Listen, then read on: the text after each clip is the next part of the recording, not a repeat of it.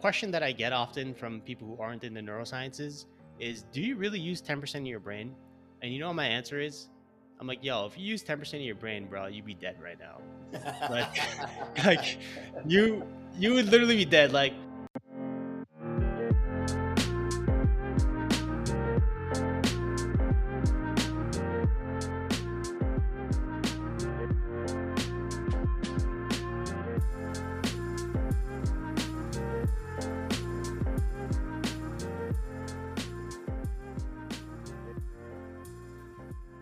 Wally Collins, born in Springfield, Massachusetts, one of New York's premier comedians. And though convinced that he bombed his first time on stage, Wally's persistence never wavered. Refining his craft over many years, his clean and clever style awarded him accolades from NBC, CBS, Fox, HBO, ABC, VH1, and Comedy Central. Even being featured by the godfather of late night, David Letterman, Wally appeared in more than 30 nationally televised commercials and also appeared in films, including the cult hit Coyote Ugly, Chris Rock's Top 5, and he's also featured on the Auction Network's series Crazy Love. He even worked with former Presidents Bush and Obama. Wally's also a published author. His book, You Never Know, is a book of 50 thought provoking encouragements to help you get through whatever challenge comes your way. There you go. A stand up legend and entrepreneur from the golden era of New York comedy, Wally Collins. Let's talk about the science of comedy. Wow, that's pretty impressive. Dude, you're a big deal, man. You're a big deal. So there are several questions. So welcome to the podcast. I'm happy you're here to Deep Thoughts, Science and Social Justice. This is a podcast where we talk about science and we talk about issues in the sciences from minorities and different perspectives from people of color in the sciences and beyond, in politics, in the arts, and trying to make science more accessible to the community at large. Hmm. So in this, we're going to be doing this through a lens of comedy. I'm not a funny person, but comedy from a science perspective, I guess. So, so there are several questions we're going to address in this episode, such as why do we laugh? The evolutionary history of laughter. Is laughter adaptive? And laughter, men versus women, and the neurobiology of laughter as well. So, you know, I'm not a funny person. I'm like when I was doing the research on this stuff, I'm like, I understand this language because it's like literally just numbers and science and whatever.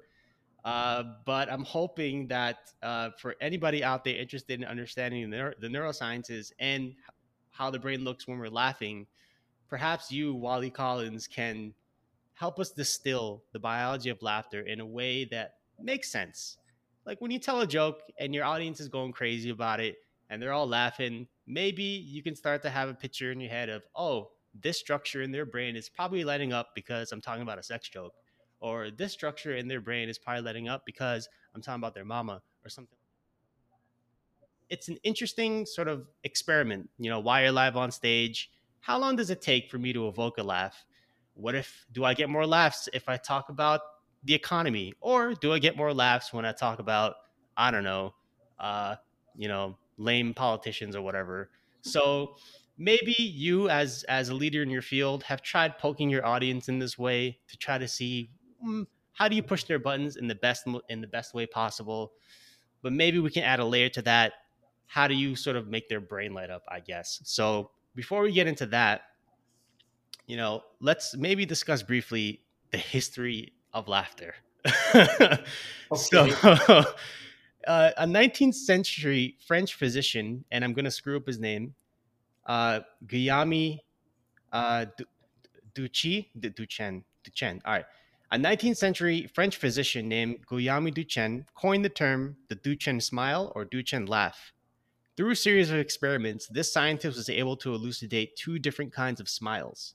One was voluntary, which is a slight grin just to be polite, or it's kind of like an awkward smile, I guess. And the other was involuntary, smiling while laughing and moving more facial muscles.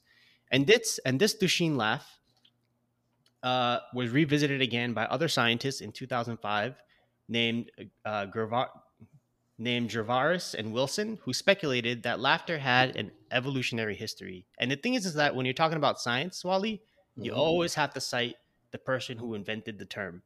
Sure. because in science it's like, it's like how you sort of honor all those guys who came before, and you have to sort of cite their work and whatever. So these Okay. two guys speculated that science had an evolutionary history where douching laughter came about 2 to 4 million years ago by involuntary laughter in primates. So primates, when they're laughing, they have this sort of outgrowth of breathing and grunting. When they're like playing around or throwing dirt or doo doo at each other, um, and so this sort of laughter was a signal that things at the moment were okay and that danger was low and that basic needs were being met. At least that's what they speculated, and that it's a good time to explore and play and socialize. And what this humor is signifying, at least in primates, is maybe this is an opportunity for learning, or this signals a non-serious novelty, or allows these chimps to explore and play with each other. So it really begs the question: since apes and primates do show some sense of humor and laughter, does that mean that humor is adaptive because it's conserved across multiple species? And what conserved means basically is like, no matter if you're a human or a rat, you both do it, right? And so in this case, laughter, whether you're a chimp or you're a person, you're still capable of laughter, right? So Hmm. there's some commonality there, right? So like, how do we pin it down? So while you made a lot of people laugh, and so just off the top of your head, like, do you watch Animal Planet, and you've seen the Earth like movies on Netflix and whatever? Like, have you seen animals laugh before? Like, what kind of animals have you seen laugh? And do you think that laughter is something that animals are capable of perceiving and understanding? I don't know if it's an actual HAHA, like, ha, laugh, but I think they show, they approve, or there's humor in what's going on in our lives, because dogs, they definitely have a way of laughing, and you can tell, if they're laying on their backs, or they have that. Then when they drop their jaw, a little bit, they can tell they're enjoying themselves. And well, chimps, of course, they just flat out just laugh. But I think when it comes to laughing, or human beings laughing, it's all about relatability. Mm. If you relate to it, long as you can relate to what that person's saying, or the person's putting on the joke or pushing the joke, you're going to get a laugh. And it's just a relaxing, great feeling to actually push out that laugh. Yeah, relaxing feeling. Like, I was thinking about like how kind of smart you have to be to like understand a joke, because like Mhm. even simple jokes utilize a lot of different skills, like language skills, theory of mind, symbolism, abstract thinking, social perception, and humor is arguably like mankind's like most complicated cognitive attribute.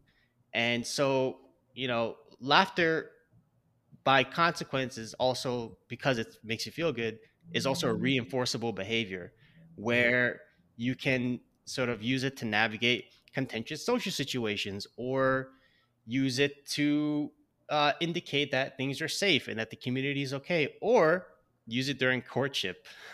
Hmm. So, the next sort of topic here, since we're talking about sort of evolutionarily conserved things, what's another thing that's conserved? Courtship and like dating and stuff.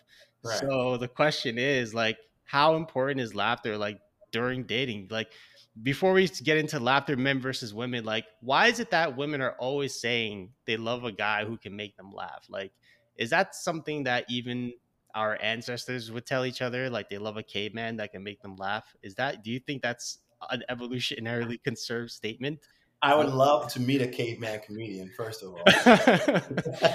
What do you think he jokes about? Like, Oh, probably fire. fire. The Jerry Seinfeld of caveman. What is with fire? You know?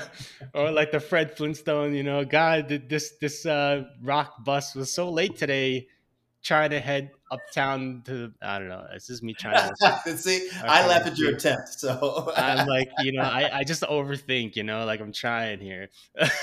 but yeah, it's once again, I think what it is that you just talk about things that are familiar with the person that or the audience, so to speak. And once you bring up something that's familiar or relatable, yeah, it usually bring a laugh. And a lot of times when I'm on stage, if something goes wrong, or if someone spills a drink, or I fumble over my words or something like that, um, if I mention that obvious thing or something that everyone saw, everyone will get a laugh. It will get a laugh because we all relate to that Hmm. moment, So yeah, it's like I said, it's all about being relatable, and then being clever is the tricky part of like of comedians or any kind of genre media to get that belly laugh or that longer laugh. Mm-mm. So there's the trick. Yeah, I mean, you know what's a trick? Did you know that like there are studies that have been done that show that there are differences in like how much men and women laugh to the same thing? So, Yeah, that's what I say about women. I think what it is that when a man can make a woman laugh. I think it's like we are talking about before, being safe. She has a feeling of being safe. That when you really think about it, to laugh, you have to let your guard down. And mm, I really think that when women laugh, they're letting that guard down and saying, letting you come in. I feel safe with this person, and I think subconsciously they like a man that makes them laugh is a person that helps them feel safe, around them. what's like another interesting theory about that actually is that it's also I read that it's like a funny guy is like also indicative of like intelligence and creativity and other aspects of your personality, playfulness, openness to experience. Like, I guess I'm none of those things because I'm not really that funny. But that's like another sort of evolutionary thing where if this person is smart and creative and playful, maybe he's also funny, as well as letting their guard down and making them feel safe. And Mm-hmm. actually, there were some studies done by a scientist named Provine in 2000 where he found out, actually, he or she, I'm not sure if it's a guy or a girl, as we talk about laughter, men versus women, but he or she found out that women that women laugh 126% more than men during conversations with each other. And while there may be other factors at play, like cultural factors or gender imbalances or social status or whatever, this phenomenon was consistent in other experiments, such as another study where psychologists showed people 200 showed 200 photographs of people, men and women, and paired each photograph with a funny or fairly bland autobiographical statement about them. And when asked, the women chose the funnier men as potential dates, but the men, on the other hand, showed no preference for funny women and just didn't really care. Wow, we're dudes, man. What is this like? What is up with guys who just don't care if women are funny or not? I think it's a plus. I think it's very important to have a sense of humor. Sure. So how important is like laughter in like a relationship, like in your marriage life or with your girlfriend? Like, if this study is saying, these studies are saying that women care a lot if like their partner or the person they want to date is funny, but men don't really care that much. But is that really true? Like, as guys, do we want our lady to be funny, and do we want humor in our relationships? Well, I can't speak for all men, but Yeah. I believe that it is important to have humor in a relationship because once again, it's about feeling safe and feeling comfortable, like and you're on the same level of of your sense of humor. Some people like that dark humor, and to have a partner that's on the same level with you, that's a safe feeling. That's a comforting feeling. That you can say something and you're not self conscious of that thought or what you think is funny. So yeah, I think it's up there like number one and number two. Having a sense of humor is, and also to I think intelligence because you're saying that having a sense of humor is a sign of intelligence. And if you were the partner and you guys have the same kind of humor, I think that you kind of match in Uh, intelligence too. you know what? That's a good segue because there's another study by this guy named Daniel. Hauergren. I'm probably going to re-record my terrible pronunciation of these names. In 2008, from the University of Colorado Boulder, asked nearly 200 people to create humorous statements or draw funny images. And those who scored higher on tests of general intelligence, IQ tests, also correlated with significantly better humor in their humorous statements or funny images. So Hmm. actually, there's data out there that shows higher scores on IQ tests correlate with significantly funnier memes, I guess. But then again, these IQ tests can be biased sometimes. But that is a very interesting transition. And so, since we're sort of talking about the whole kind of sociology aspect of humor, let's dig a little deeper and actually get into like the neurobiology. And this might be more my realm and my forte. Yeah, I'm You know what I listening. mean, yeah. So like this might be more like my sort of realm. You know what I mean? So like, so what's interesting is, so the brain is, to preface like a lot of what I'm going to say, like the brain is a very interconnected place. The brain is very complicated. The brain is, well, obviously it's complicated, but it's like very, it's big. Like Right. this thing in our head is actually ginormous and has a lot of spaces and structures and signaling that controls, like a lot of, like a question that I get often from people who aren't in the neurosciences is, do you really use 10% of your brain? And you know what my answer is? I'm like, yo, if you use 10% of your brain, bro, you'd be dead right now. Like, like you would literally be dead. Like, imagine like somebody took a spoon and scooped out a little bit of your brain. Like, you think you'd be all right after that? No, you wouldn't. And there have been studies about people with brain damage and how they react to humor, and people with like, schizophrenia or autism, and how they perceive complicated, scenarios or jokes. And study after study, it's shown that people who have these certain kinds of deficits also don't laugh as hard or even don't perceive jokes as often. So Hmm.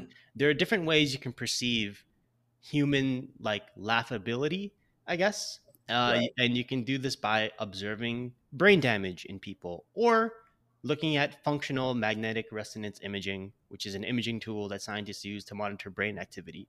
And actually, in a study by Gold and Dolan in 2001, they observed differences in neural activation between uh, different kinds of, between really great jokes and not really great jokes.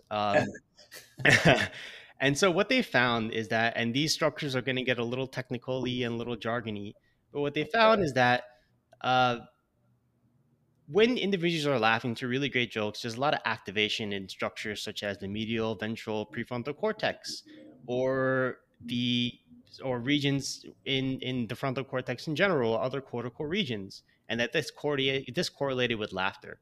And these structures that are at play when these individuals are laughing are actually associated with the reward pathways in the brain, or the mesolimbic structures in the brain. So in the brain, there are multiple pathways that involve, the neurotransmitter dopamine, for example.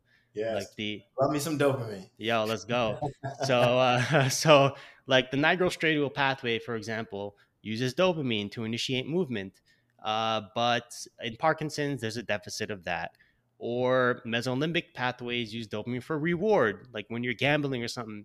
And let's say I was hooked up to a fMRI, like, and I'm gambling, you would see this dopamine in this pathway light up. Or if I'm laughing, you would see that as well. So uh, what they found in this study is that the types of structures that are activated in humor include temporal occipital junction, left Whoa. inferior frontal gyrus, left temporal lobe, supplemental motor area, left dorsal anterior cingulate, bilateral subcortical structures, including ventral striatum, nucleus accumbens, ventral tegmental area, and amygdala, which are Jeez. key components in mesolimbic dopamine reward systems.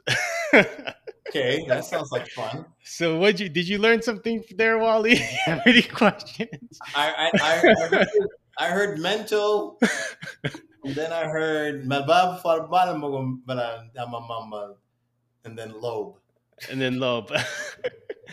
I mean, so what's interesting, like about these, like, again, these structures is like they're activated when you're gambling, or you're getting money or something like that. And I can guarantee, like, if you are performing or whatever, uh, those structures are definitely like on fire, like when you're telling a really great joke. Right. And Right. so what's also very interesting, because we were talking about the evolutionary history of laughter, Hmm. and you know is laughter like, do you have to be intelligent or understand really complicated symbolism to understand humor? And so these structures that I mentioned actually are fairly evolved structures in the brain. Right. So these are actually like sort of topical regions on the surface of the brain. We call that the cortex. And so if you ever, which you probably never will, but if you ever have a brain in your hands, I hope you never do. Well, I guess it depends on the situation. But Well, I have put my hands on people's heads. Does that count? Like I'm saying, I'm holding their head. well, Or are you talking about actual brain? Take it out and have. yeah, well, actually, this would require a little bit of dissection to get Oh, okay. so All right. maybe, so if you ever like had like a brain in your hands, and you would see down the middle this area called midline, right? So the brain is like a symmetrical thing. So like every structure in the brain is bilateral, meaning that Mhm. if it's on one side, it's on the other side, Right. precluding any brain damage or whatever, or any genetic problems. Like each structure has a parallel structure on the other side of the brain as well. And so, Wow. yeah. And so when you take this brain and you slice it down the middle, and you kind of look at it from the side, like you slice it down the middle and then you kind of turn it, and then you look at the inside, Right. you would see like the brain is actually like a bunch of layers. When you look at the brain from the side, you'll see that it's actually like a lot of layers. And the sort of core region of the brain, which is called, is That's that my guard dog. Wally Jr. over there? Yeah, yeah. That's my dog Burger. Burger. Okay. Yeah, I'm allergic to dogs, unfortunately. Yeah, it sucks. But if you took like the brain and you looked at the sort of center, the core of it, this area is called the limbic system. And Okay.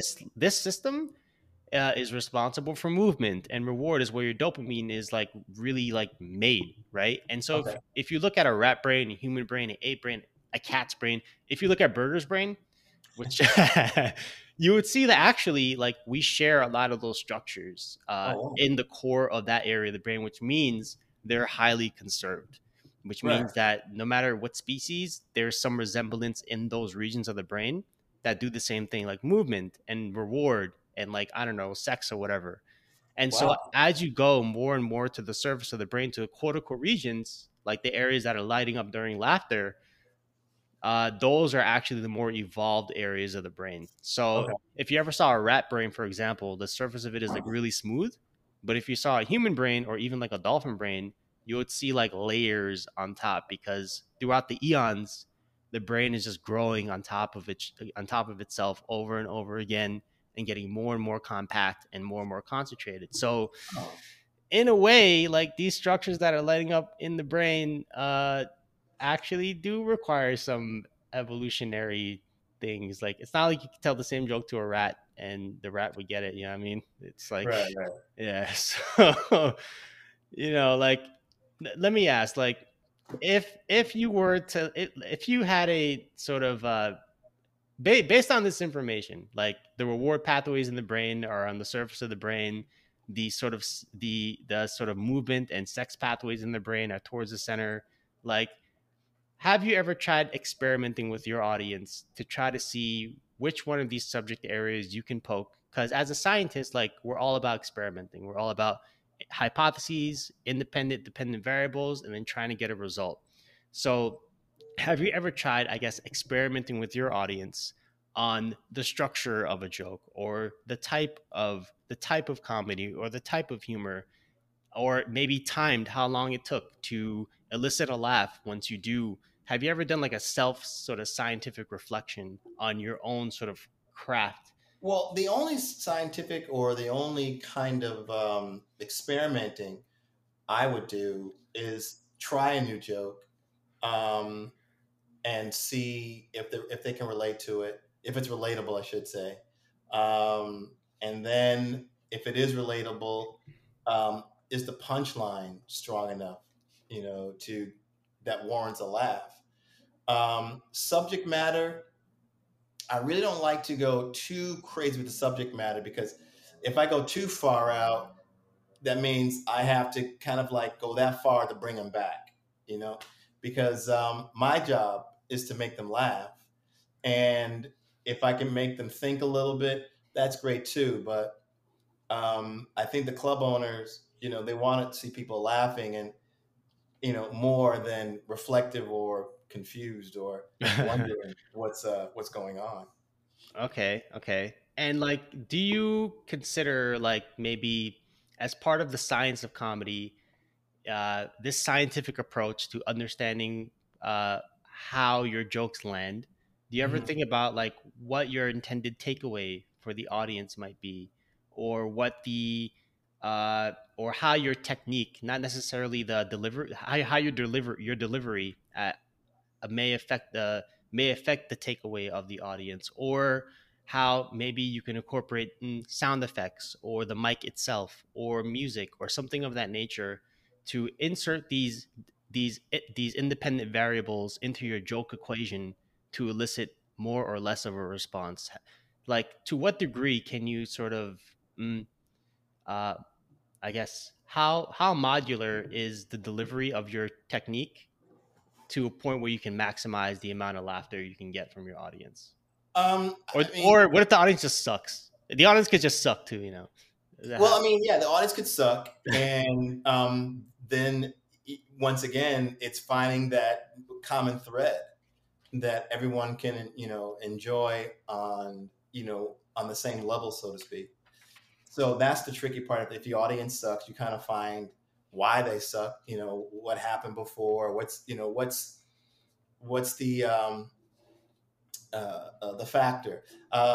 2 weeks ago, I had to perform at a fundraiser, and it was for addict suicide.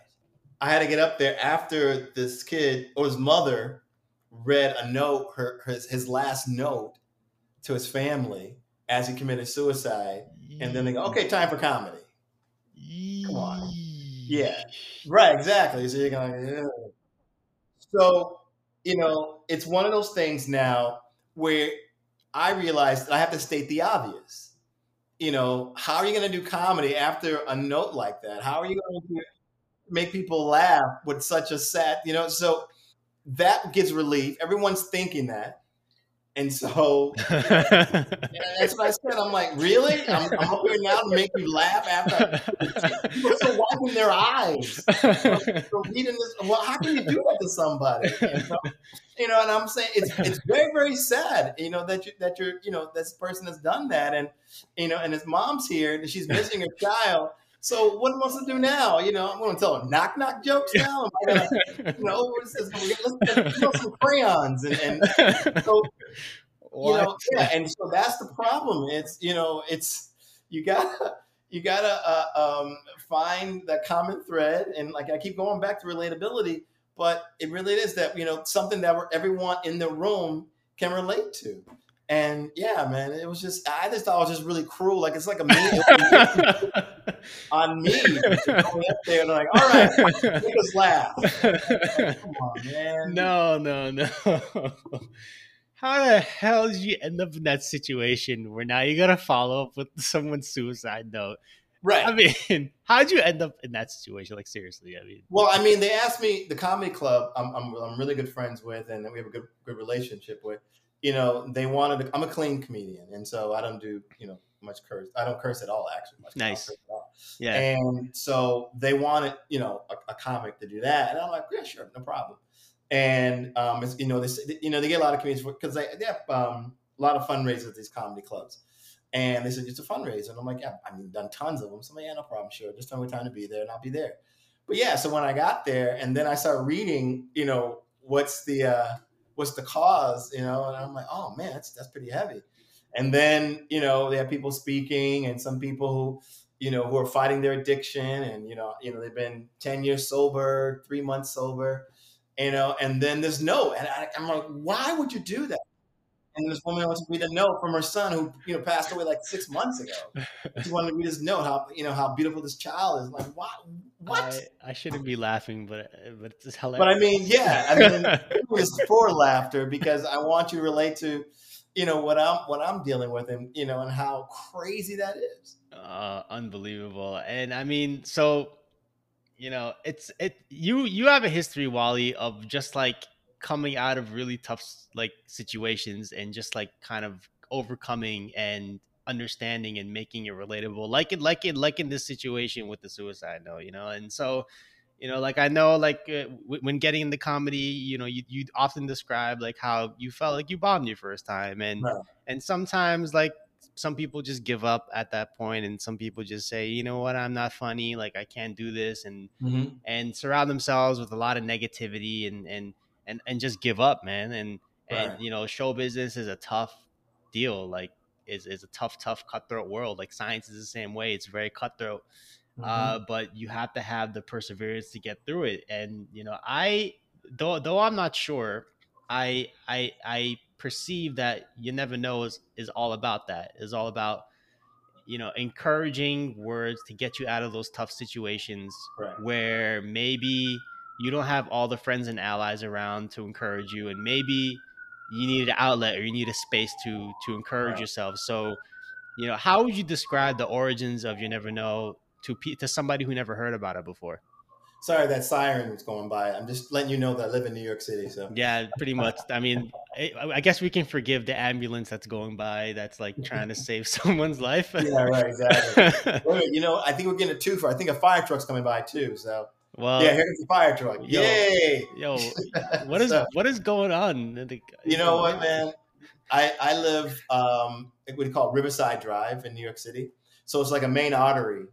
It's like it's on the Oh side no. of Manhattan. So yeah, a lot of fire trucks and ambulance, go this way because it's just easier instead of going like in through town. You get it So, all the time then, don't yeah, you? it's a lot of fun. A lot of fun. Yeah, a lot of I'm so fun. used to it now. It's a lullaby. I get sad if I don't hear any sirens. It's like, so my crib in Brooklyn, like we have the subway right in our backyard, and it just Oh rolls wow. by like every 20 minutes, Oh and man. the trains just passing through. And honestly, like I don't even it doesn't even register anymore. Right, It's exactly. You're so used to it. Yeah, and so funny because I'm so used to it, but I'm only conscious of it when I'm having a conversation with someone, or and they're talking, and I'm like, oh no, I hope they don't think that I'm not listening or I can't hear them or something like that. Or I'm having a conversation, I'm talking, and I feel that should I talk over the siren or just stop talking at all?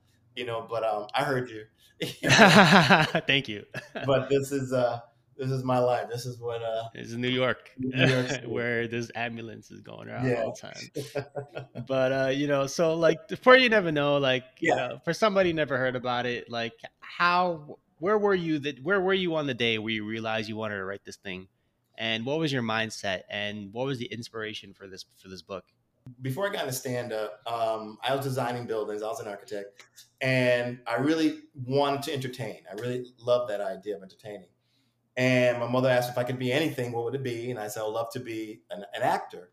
And she says, why are you designing buildings if you want to be an actor? And I said to her, I come from Springfield, Massachusetts. No one famous ever came from Springfield, Massachusetts. And she said 3 words, you never know. Ah. Right. And I was really surprised that she said that. And she says, look, we want our children to be happy. Your dad and I want you to be happy. We don't want you doing something that you're miserable at. Do something that you love, that, a reason for you to get up in the morning, And I was like, wow, cool. So I said to her, I don't even know where to start. And she says, well, why don't you try stand-up comedy and then parlay that into an acting career? And I'm like, yeah, okay. So I always enjoyed being in front of an audience, and I always had like these shower thoughts, and I would write them down. So they had a open mic night about 45 minutes away from where I lived. And I called and I said, can I go on? And it was on a Wednesday. And he said, yeah, sure. And he told me to prepare 5 minutes. And I prepared 10 minutes because I knew I was going to get an encore. Because I knew I was excuse me. You never yeah, know. right, exactly. So I got up there. I did my 10 minutes in 3 minutes.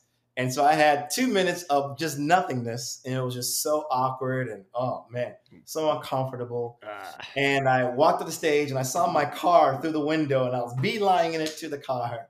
And the manager or the booker stopped me and says, "Where you going?" And I said, "Well, I tried. It didn't work." He goes, "No, but you have the gift. You have stage presence. Learn it. You know, you have to learn how to write material. That's something you can learn.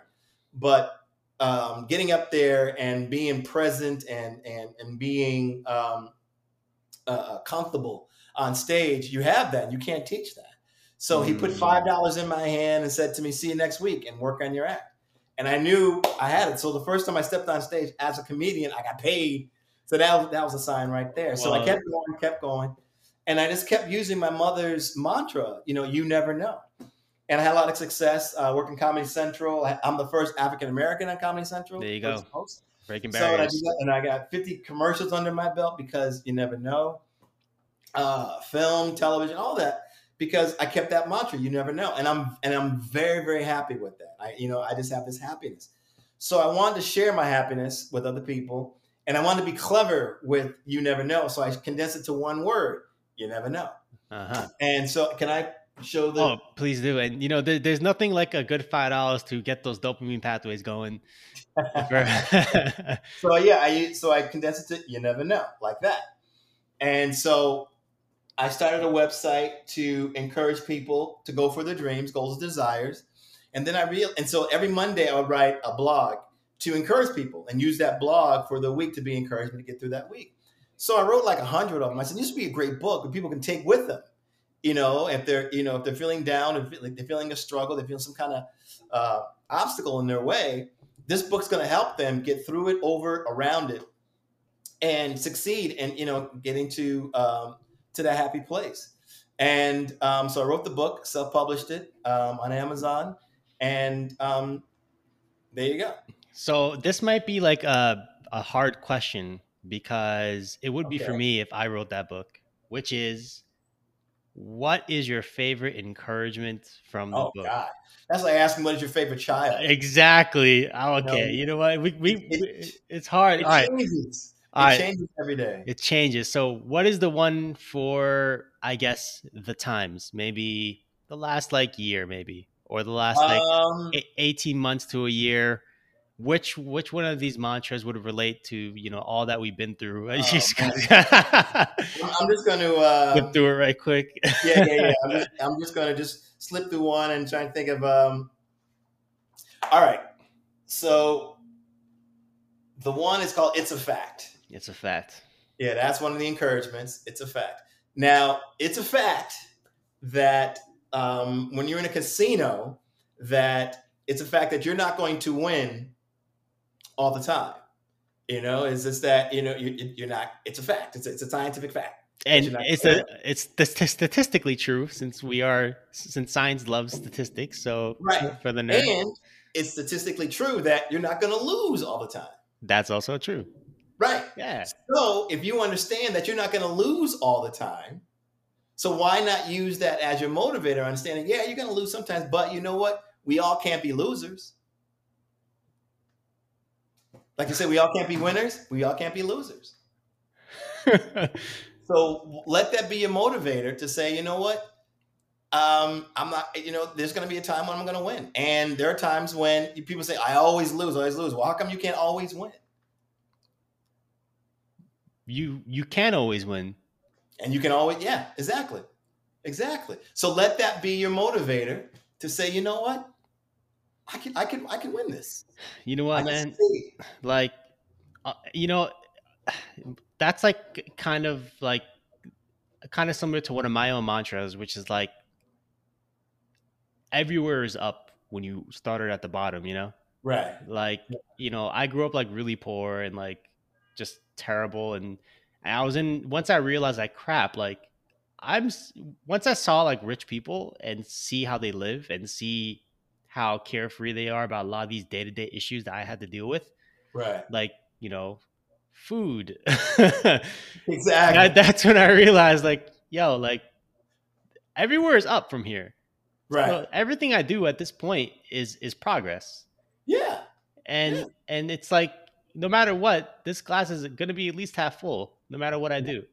And so, for that reason, that dopamine and that reinforcing behavior was working for me and showing Right. me that like doing this feels good, and these reward pathways are activated when I get an A in school, or Right. I make my crush laugh, or I make anybody laugh, or I get a nice $5 in my hand, and it feels good Right. for that dopamine. So, science and comedy and reward and this feeling of satisfaction is all like intertwined with each other in our day to day lives, and that's a fact.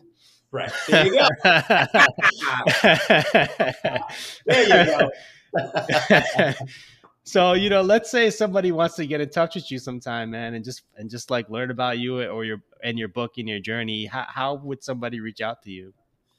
They can come over and visit, but other than that, they can go online. Instagram, Wally Collins, WALICOLLINS. Facebook, Twitter, the Wally Collins on TikTok. Yeah, I'm on TikTok now. Nice. Go to the website, wallycollins.com. There's, and it's WALI, not WALLY. It's 4 letters, WALI. There you go. That's Wally Collins for you. I mean, I feel like that It's a Fact was like a really great way to kind of wrap up this whole story of dopamine and journey and encouragements, and it just fit like a bow, didn't it? Yeah. So with that, Wally, like it was a pleasure, man, like having this and doing this. Thanks for having me, dude. This is so much fun, man. Like, Wally, it was a pleasure. Thank you so much. Thanks so much for having me, man. I've never gone down this road of of humor, so I appreciate it. Thanks for asking. Thank you for listening to this episode of Deep Thoughts Science and Social Justice Podcast. Check out the Instagram, deep_thoughts_podcast on Instagram. Shoot me a DM. Let me know what you think. If you have any cool ideas that you want to express to the podcast, I'm happy to answer it. I'm very open to DMs, or a cool person or a cool scientist that wants to come on and has a story to tell. I am here for it. Also, check out the Patreon. I'm trying to improve this podcast, professionalize it more, get a better recording space, better software, better equipment, and that Patreon is going to be the place where you can donate what you can to this podcast. This is a people-powered podcast. I want to avoid ads on this podcast if possible. So donate what you can. From $1 per episode, I'll shout you out at the end of every episode that you're a subscriber. This podcast will be people-powered and accountable to you and only you. Stay tuned. Future episodes incoming. Stand by.